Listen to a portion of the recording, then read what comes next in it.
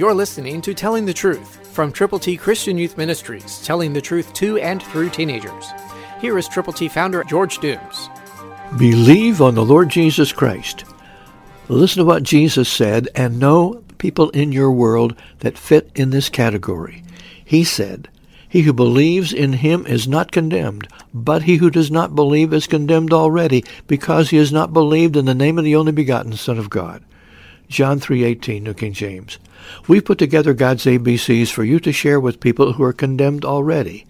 Know that everybody is, until and unless they have been born again. Until and unless they have believed on the Lord Jesus. That's why God's ABCs are available to you to present to people. They're all Scripture. Romans 3:23, Romans 6:23, John 3:16, Romans 10:9 and 10. To get yours, call now, 812-867-2418. And know that everybody who has not yet believed on the Lord Jesus is condemned already. Jesus said it. Not going to be, not someday it will happen, but right now they are condemned, and they will stay condemned until and unless they believe on the Lord Jesus. Share God's ABCs with every person you can. Call now, 812-867-2418, and get copies of God's ABCs to give to people. 812-867-2418. People you know are condemned already because they have not yet believed.